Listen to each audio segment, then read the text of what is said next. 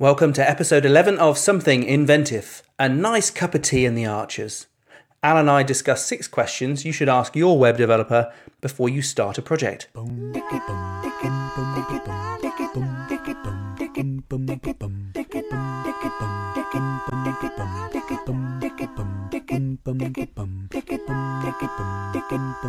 It's funny though, I was talking to a friend of mine, Steve. You know Steve? Yes. I won't name drop you in case you don't want anyone to know that you listen to this, Steve. He was saying that he really likes it, but he wants it to be only 18 minutes long, and he says the 18? titles... 18 minutes, yeah. Right, and he says okay. the titles confuse him. And I said, both of those things I like. I like the fact that the title's a bit weird, and I like the fact it's not 18 minutes long. Well, there we are then. So slam the door in his face there to all his ideas. No, but I did say I agree. For maximum visibility and maximum listeners, then yes, you probably want to keep it sub 20 minutes. 18 minutes is what TED Talks are. It seems to be the length of time that people can focus on. I think that's why they've made it that length.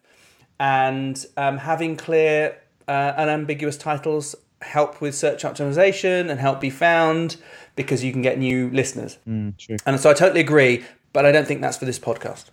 I think a short, sharp podcast on what is SEO, what is WordPress, what is Twitter, how to do advertising on Twitter. You know, very short, sharp little things I think could work in that format. Little talks or mini talks almost. Not this sort of rambly, talky podcast.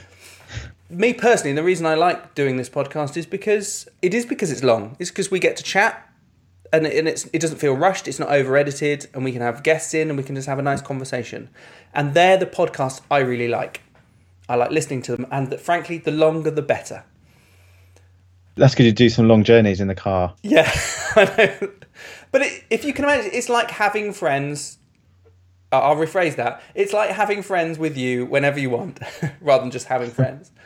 But you can imagine it's like having friends just chatting away in the background, and you feel part of the conversation, even if you're not engaging with them. You feel part of that conversation. You're nodding or disagreeing with them, and that's what I like about it. And so, you know, if it's not 2 hours, I'm not happy. And yes, I do listen to podcasts that are 2 hours or over.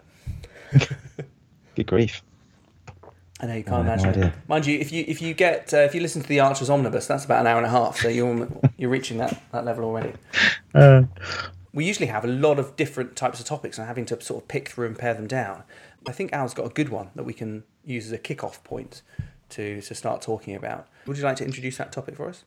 Yeah, so it's as you say, Ben, it almost sounds like a blog post, but it's really kind of a list of 6 things that your web designer or web development company would really appreciate you having, like very early on in the project, maybe even kind of before the project kicks off.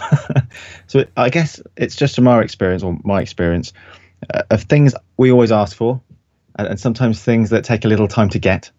So it's just things you can prepare before your web project really starts gaining momentum, because sometimes they can slow it down. But even when a web project might last a couple of months, sometimes some of these things can be a bit of a blocker. So yeah, it's just to kind of get on really good terms with your web development company too. They'll be really impressed, and they'll really enjoy working with you because they'll see you're really prepared, so they'll like it.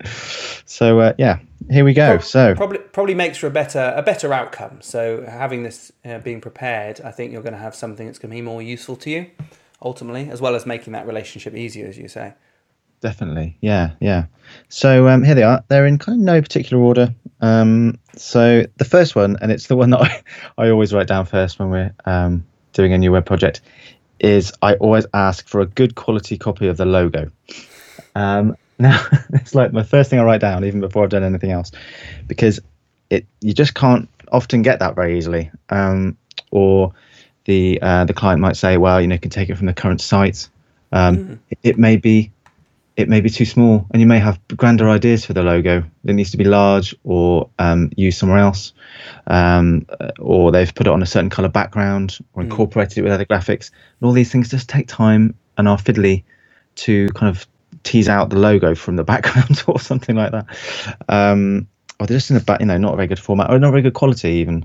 And so you don't really want to be using that for doing mock-ups and so forth to show them. It's nice to have their brand logo nice and crisp, and also just resizable, so you can just play around with it. Maybe you need it large, or maybe a watermark in the background.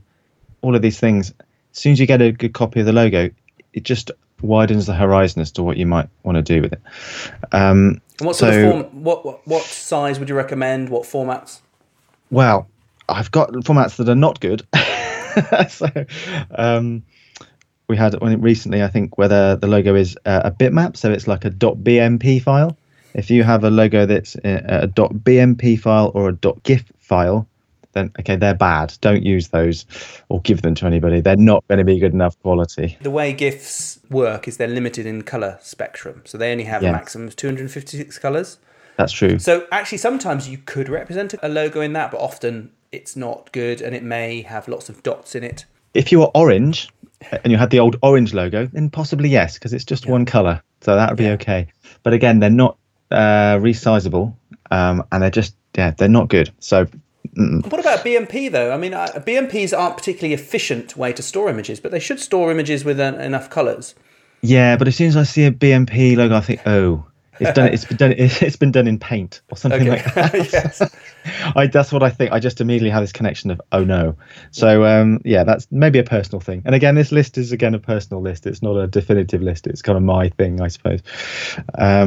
So the ideal formats, I mean, the holy grail of formats for logos is like an EPS or a native Illustrator file. If your logo is a sort of vector style of logo. If not, then a layered PSD file or a very high quality TIFF file will be great. As soon as you start going into TIFF files or JPEG files, you can't have transparency in those formats. So if you want to do something with a logo where it's whited out on a picture or something like that, I have to then trim around it and cut it out, and it's never quite right. It's just always slightly, it takes a long time, and it's a pain. So if you're able to supply, like a PSD file which has transparency in it, I would then export that as a PNG file for use on the web or on mockups and so forth, which maintains its transparency as it was intended, rather than trying to reverse engineer cutting around Philly logo. Done it so many times just for mockups. No, it's not good.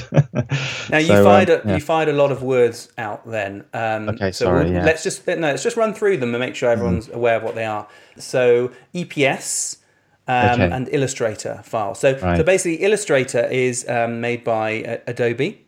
So it's basically a software package that allows people to create illustrations, but it's all based on storing the dots and the lines between the dots, and then the colors of the lines or the fills that you have in between lines. And because it stores just the dots and the representation of how those dots are connected together, you can actually make it as small or as big as you like and expand it in almost infinitely, and it should still look great. You can expand it infinitely forever and ever. Yes. I mean, it might still look a bit strange when you look close up, but ultimately you can do that. As long as you put the detail in, you can stretch it very large, and it will still look good and crisp. And which is really nice when you're creating graphics for print.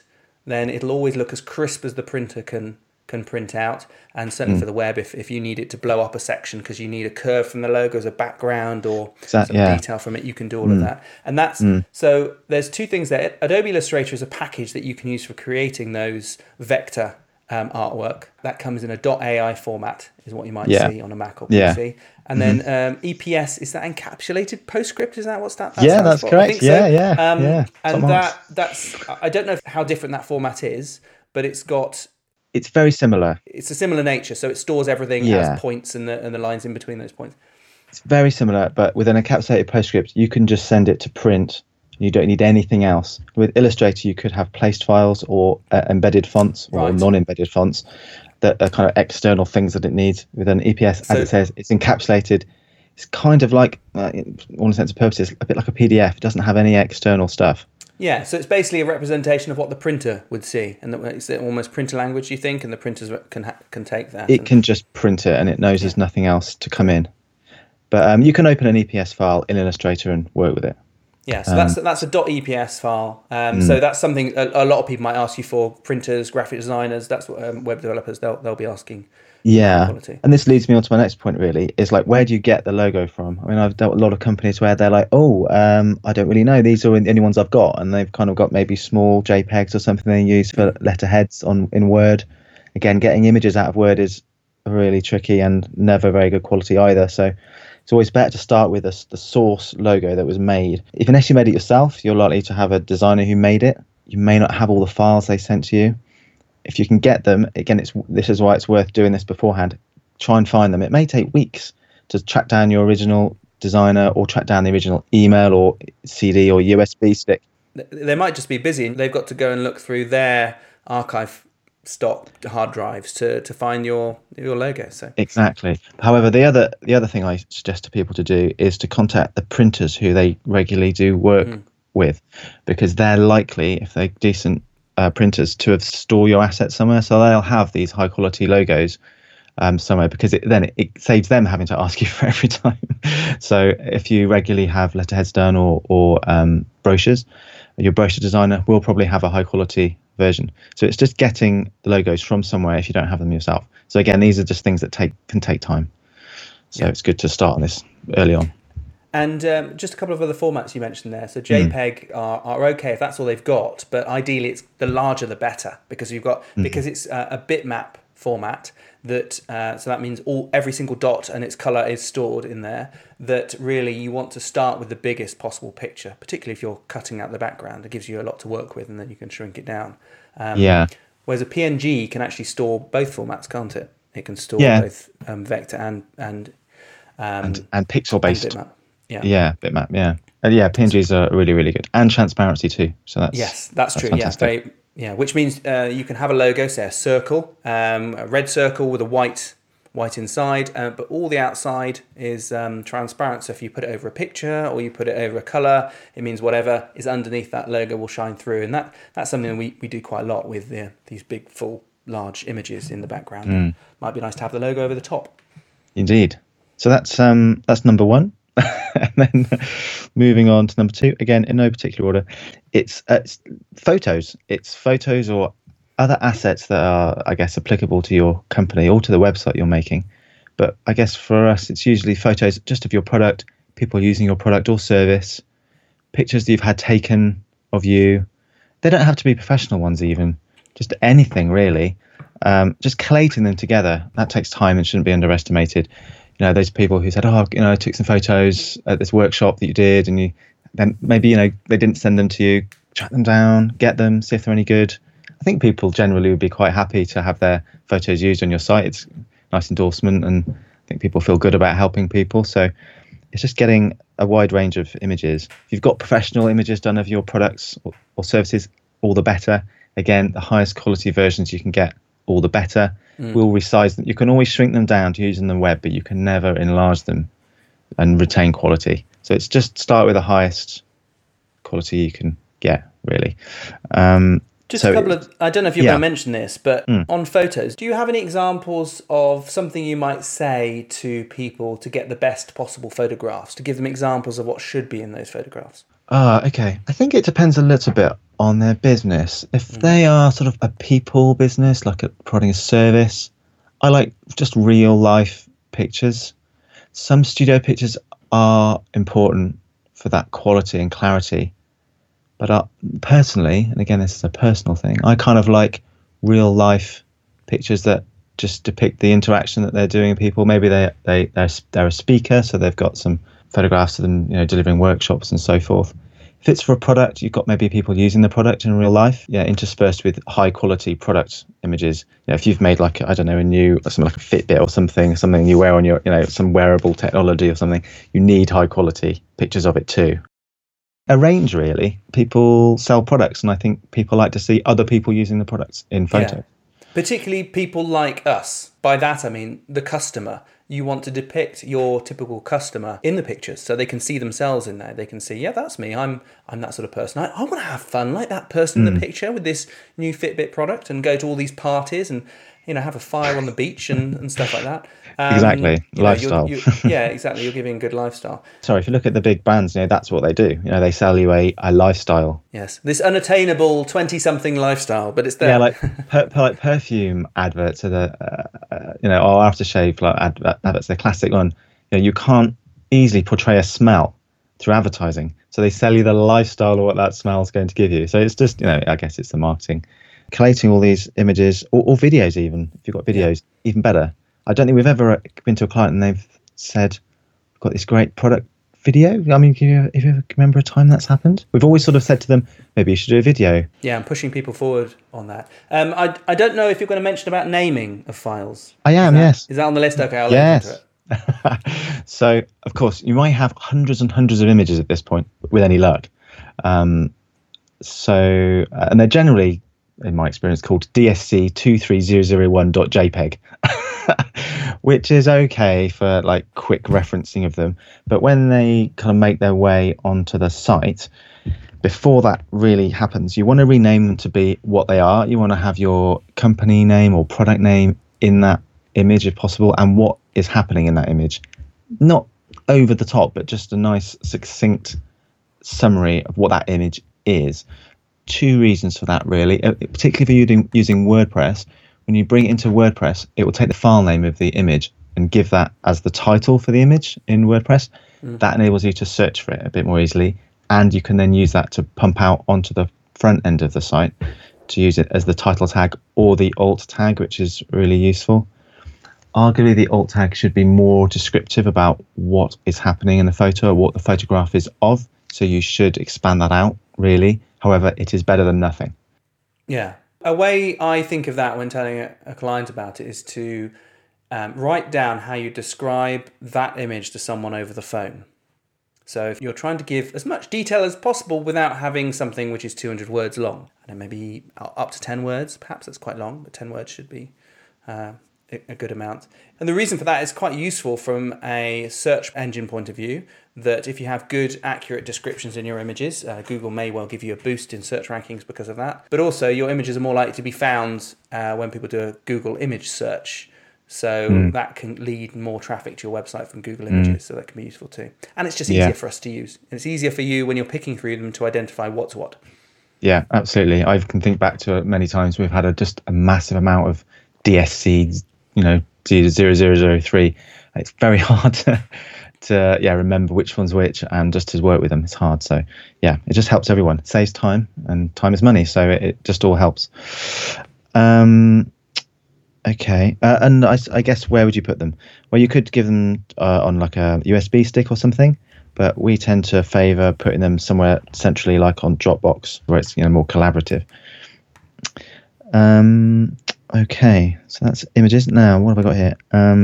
The next one I've got here is a well thought out brief. Now, this less and less these days, we kind of get written briefs, kind of in the old. I say the old days. It was, I guess, a bit more common. In the old days. In the old days. It wasn't even that. Back in my day, when we got a proper website brief. Sorry, people from Yorkshire. I didn't mean to offend you. It would be, I guess, the thing to do would be to sit down and write a brief about what you want the designer to do. Correct me if I'm wrong here, Ben. I think it's a bit more the other way around these days. It's a bit more of a conversation, and then, I mean, certainly for us, we tend to then write down what we're going to do for them, based on the conversation, rather than a bit of a stale document that kind of says we want to do this and this and this, but doesn't have that input from the very people who might be having the ideas, able to provide a bit more scope about what could be done.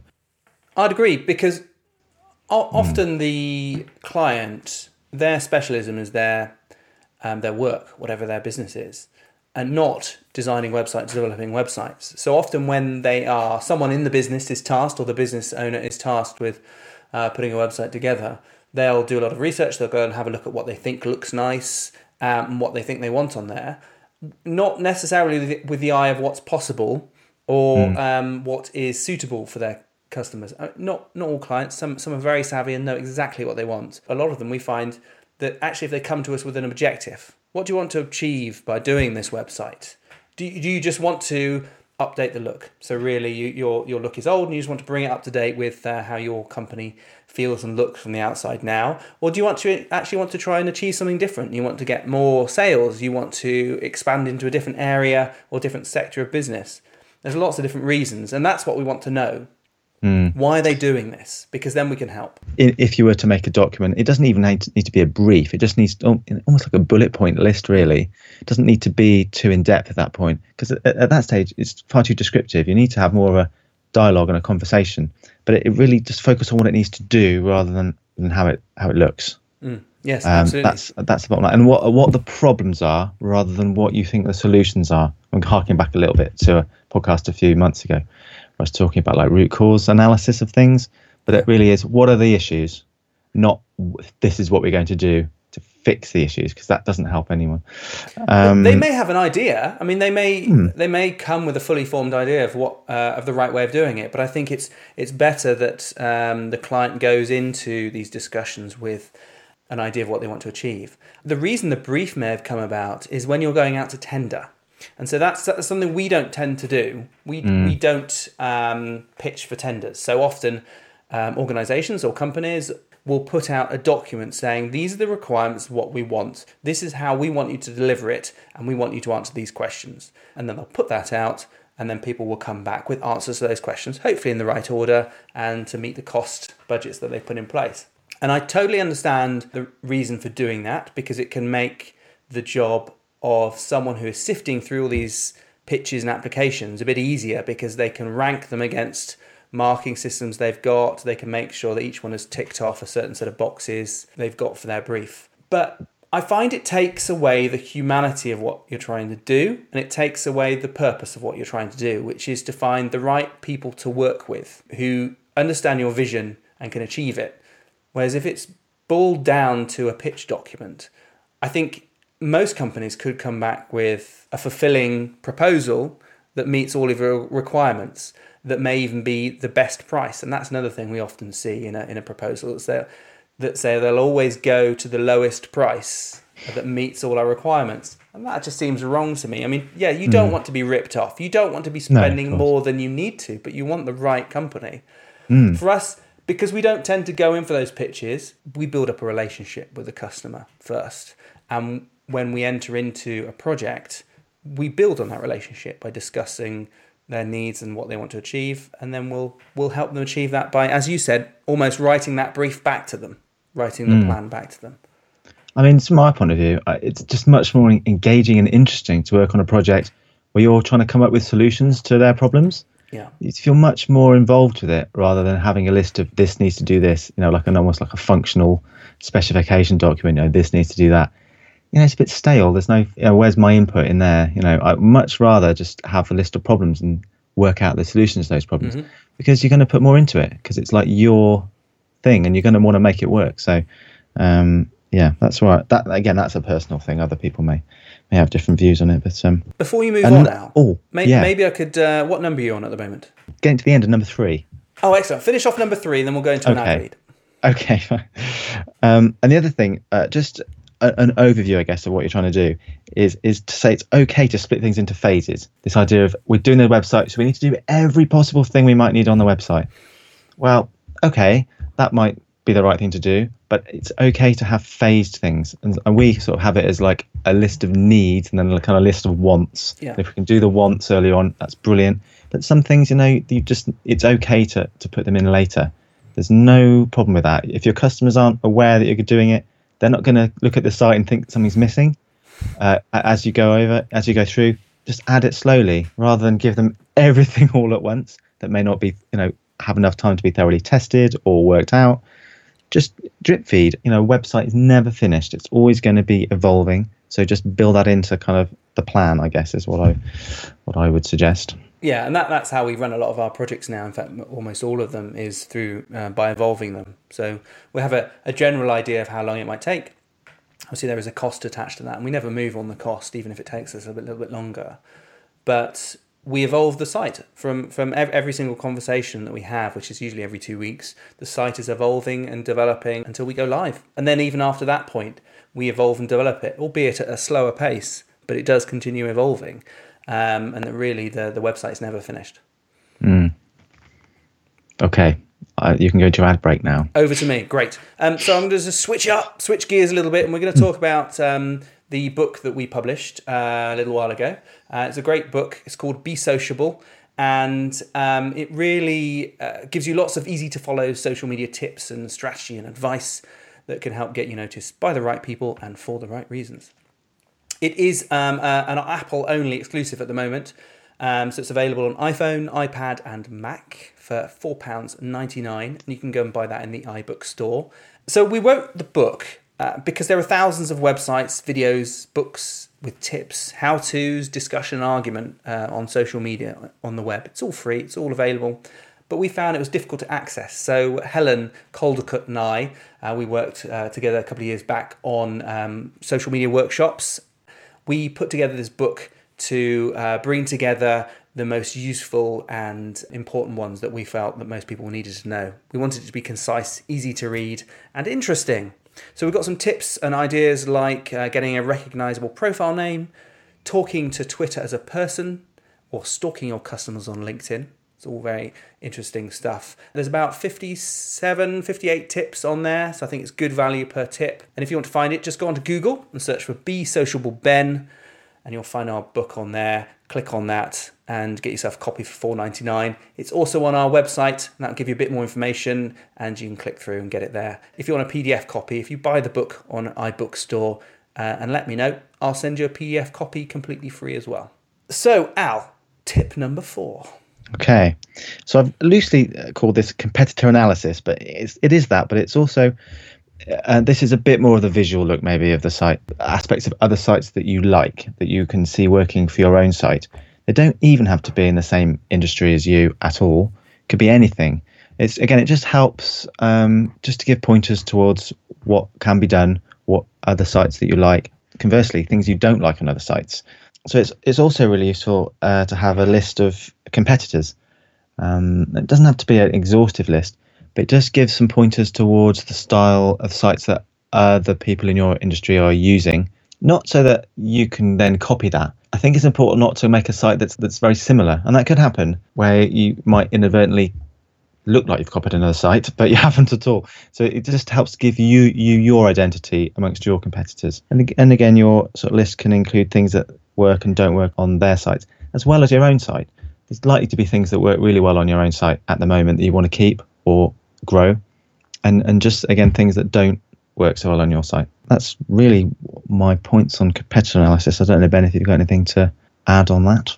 Yeah, I mean, in some cases it can work quite well not to look at anyone else, but I would say that it's good to look at other companies and look at a lot of them, but not take notes and say I want that necessarily. It's more a good idea that we have a rounded idea of what the market is like for your website. How is your website going to sit in amongst these other competitors?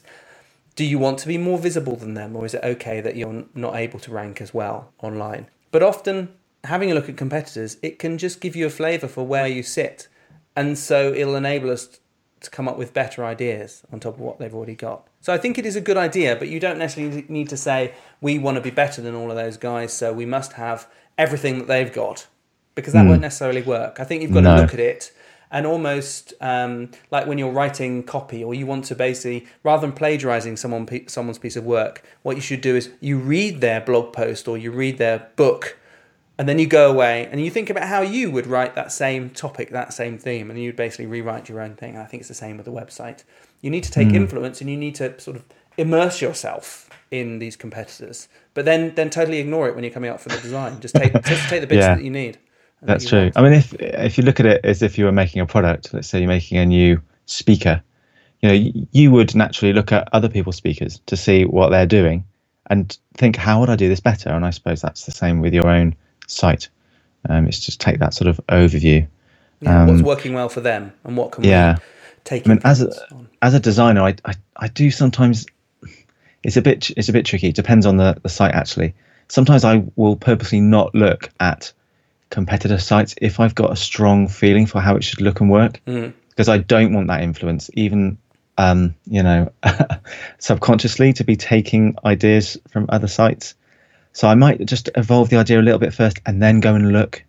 It's a weird thing, but that's really from the designer side of it. So from the client side, just give them the producer list anyway. That's up to them.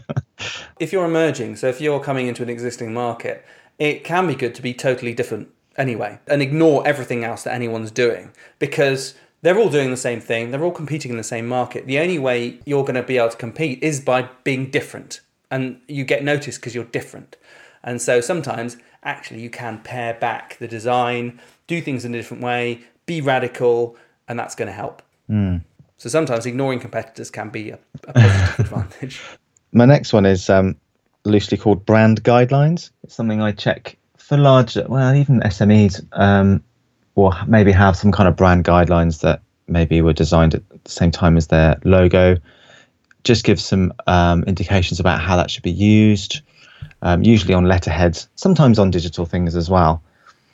More often than not, the website isn't always exempt from that, but you can certainly push the boundaries a little bit. And certainly with responsive design, things can't always sit exactly where you want them to on every device. You may need a bit of white space around the logo. That's like the brand. And that's fine. That can be built in. It's just useful to know from the design point of view at the beginning. It's just useful to know what parameters there are for logo usage. It should also list out corporate colours in a way that then can be exactly transferred onto the screen, so I'm not just sort of guessing at what the colour should be from like a really bad bitmap or GIF logo, for example.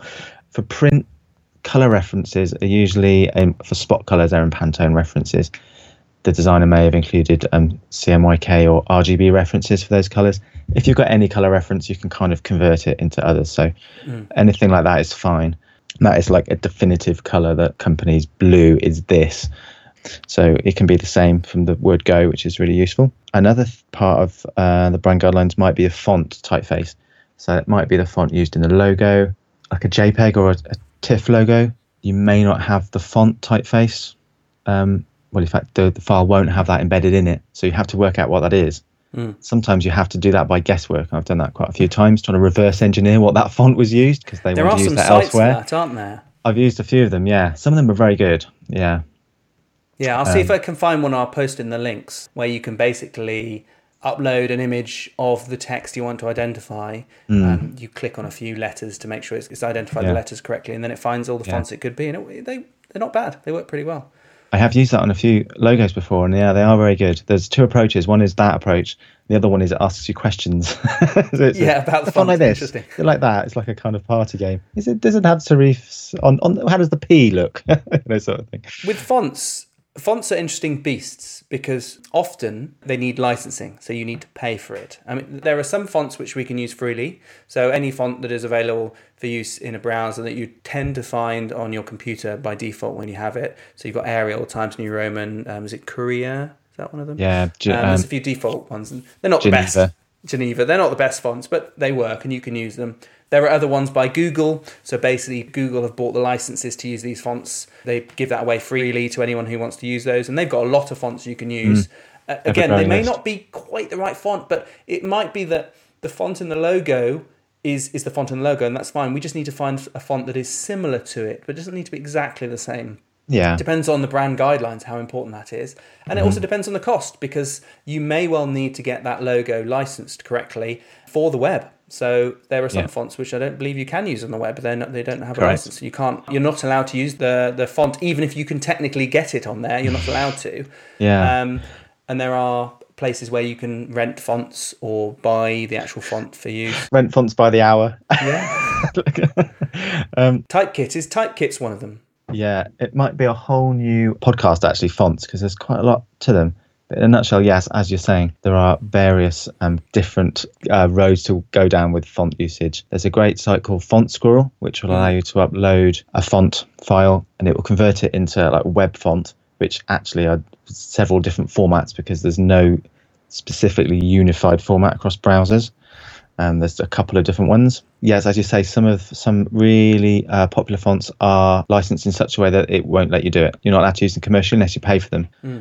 There's a particular one that springs to mind, which we've used in a few projects called Gotham, which is a really nice font. I believe it was used for the Obama campaign. Yes. And since then, it's been quite popular font in various different uses. Oh, really?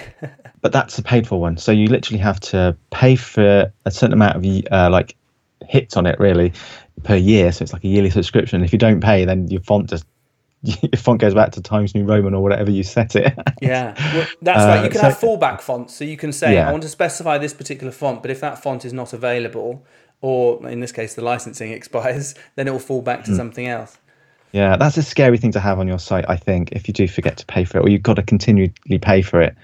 Yeah. It feels a little bit frustrating. And there's so many, not to take anything away from font designers, because it isn't easy. And if you've got a really great font, it's a lot of work. And if it's a really great font and it speaks in the voice that you want to speak in, then by all means, use it. And again, it will set you perhaps apart from your competitors if you're using a really nice font for your messages. But you might find something similar on, like you say, on Google Fonts. There's always a kind of similar one that you could use. Like there's a Gil Sans similar one on Google.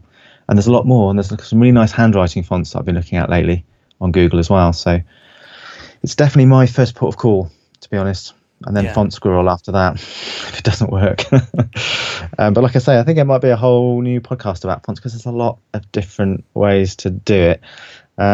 But just on the sort of brand guidelines, it's just really useful to know if there are certain fonts that are used in your company. Gotham might be one of them. Then you're going to have to pay for it if you want it online, or use something just a bit similar. Another sort of thing that's bundled under that is it's just really useful to have examples of other printed material that you might have.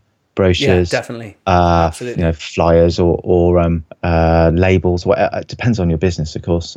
Stationery, business cards, things like that. Because you kind of want you want your website to sort of sit in and be harmonious with those things, but you want to avoid copying it, because it's much easier to design new letterheads than it is to design a whole new website. And I guess years and years ago, I kind of made that error when I was working somewhere where we made the website exactly like the brochure. So we had the brochure and I designed the website exactly like it. Of course, next year, whole new brochure designed. Whoa, the site's got to be remade. And very quickly think this is a silly thing to have done. Wasn't a happy day for Al when he received the brochure. But I kind of knew it changed. But at the time, it was quite exciting to kind of emulate the brochure. But it's just having that sort of standing back and saying, no, it's okay for them to be different. As long as they're harmonious and they look like a sort of family together, that's okay. Yes. They don't have to be the same. They've got to feel like part of the same family. That's the way I look at it. And I think there's just different features. Print has some really useful features that we should make use of. The web has different ones. You've got the way you can respond a site from a big desktop size all the way through to mobile. You can't do that in print. Or, there's lots of... You've got to design for how people are using it and the device they're using on and what context they're using on. And, copying print isn't the way of doing that. Can't do that. No, it's so fluid these days. It's more about the information. As long as there's a flavour of your sort of brand going through everything, that for me that's enough. So that leads me on to my last one, which is I've written down current hosting. So that's really boils down to where your site's currently hosted, who's got control over your domain names, how does your email system work. It's just these little technical things that are really useful to know quite early on, and you might not know. Maybe your previous developer or designer bought the domain name for you, and it's on their sort of package, so you can't get access to it to change it. Ultimately, what this comes down to is when your site goes live, we'll need to just change something on your domain settings in order to either point it to new hosting or to move it to a different registrar. Again, this might be a whole new podcast issue because there's a lot of things here, but it's just getting as much information of control panel information for your domains and your hosting as possible. I think we had a case recently where this exactly happened, where the person who'd previously done the site had control of the domain name, and because they weren't interested in doing the site going forward, that actually put probably a 10-day delay on having the site launch, even though we were sort of seeking the information throughout the whole project. It just delayed things, unfortunately. So it's just getting the information up front. It's also useful to know, what platform it's currently being hosted on, what other systems are going on that website that may not just be the website. There may be some other things going on there. You may have some other little files that have been put up that do things. You may have a whole email footers. Sometimes people Yeah, have exactly a where link I'm and email going with footer. that. Yes, Yeah, from a there. little folder with the email footer logos in. So you change the website and suddenly your email footers don't work. So it's just these little things that can be useful. A couple of things I'd add to that. Mm, I don't know if yeah, you're going to mention them, but one is, do you want the new web development company to host it? I mean, often that yeah, is the case, that people would rather have everything move over to the new company, but not always. Sometimes the hosting stays with the previous company, or maybe the hosting is a separate company altogether.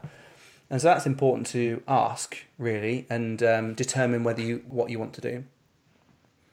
And the other I've forgotten, but it was really good. Was it about expiry of hosting? No, Oh, it was about, do you need to keep a copy of the previous website? Often we okay, do. yeah, Often we yeah, will take a copy anyway, whether the client says so or not, because right, yeah. just in case. Why not? I Why mean, not? they're Why usually not? not that huge. But often I think that's good, and sometimes it's nice to refer back to. We'll take two copies. One which is an exact file and database copy, or however it's made. We take what we can so we can recreate that, and the other is a static copy. So we use what's the tool? It's called We use SiteSucker. SiteSucker. Yeah, that's right. And so you How enter could you forget that name? It's brilliant. You enter the I think it's free as well on Mac. You can enter the domain in, and it will march through every single page and download a HTML copy, which means you can run it offline. So after the website's gone offline, after all the databases have gone and died and the server's off, you can actually just run that from a USB stick or a hard drive, and you can click through all the pages and you can see everything as it was at that time when you ran it, which is really useful if you say the client forgot to put some information on there, or they needed to reference back, or sometimes actually we're appraising the current website maybe 2 years on, and it's nice to see where we came from and where we're going and where we've gone to. So it's just great to have that backed up just in case you need to go back to it. Absolutely. And you were saying about hosting. It's also useful to know when your hosting expires, and you're probably unlikely to know that unless you sort of look into these things before the web project. I think we've got one at the moment where actually the hosting kind of expires around the time we're looking to launch. And so we just want to avoid that issue of running over even by a week, because then the site's down, or they're going to have to pay for a whole year of hosting on this other platform and then move it over to us.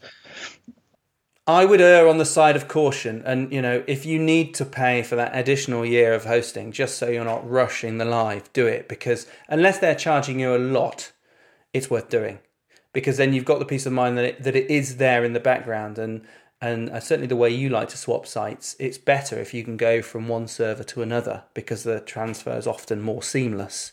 That you can the website is on a previous server, it's now on our server, and we can just redirect all traffic from one to the other. It happens seamlessly, and if you ever needed to go back because there's a problem, you've got the other one there.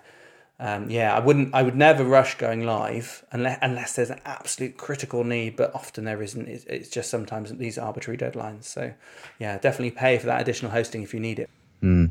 So it's really just writing down or getting the information of your domain name control panel for modifying that, and your hosting. They may be in the same place, they may be in different places, they may be hosted or looked after by the same person or different people. We've had that as well with a certain company where they were held in completely different people, and actually no one knew how to get control of the domain name. And it took weeks of emails all around this company to find out.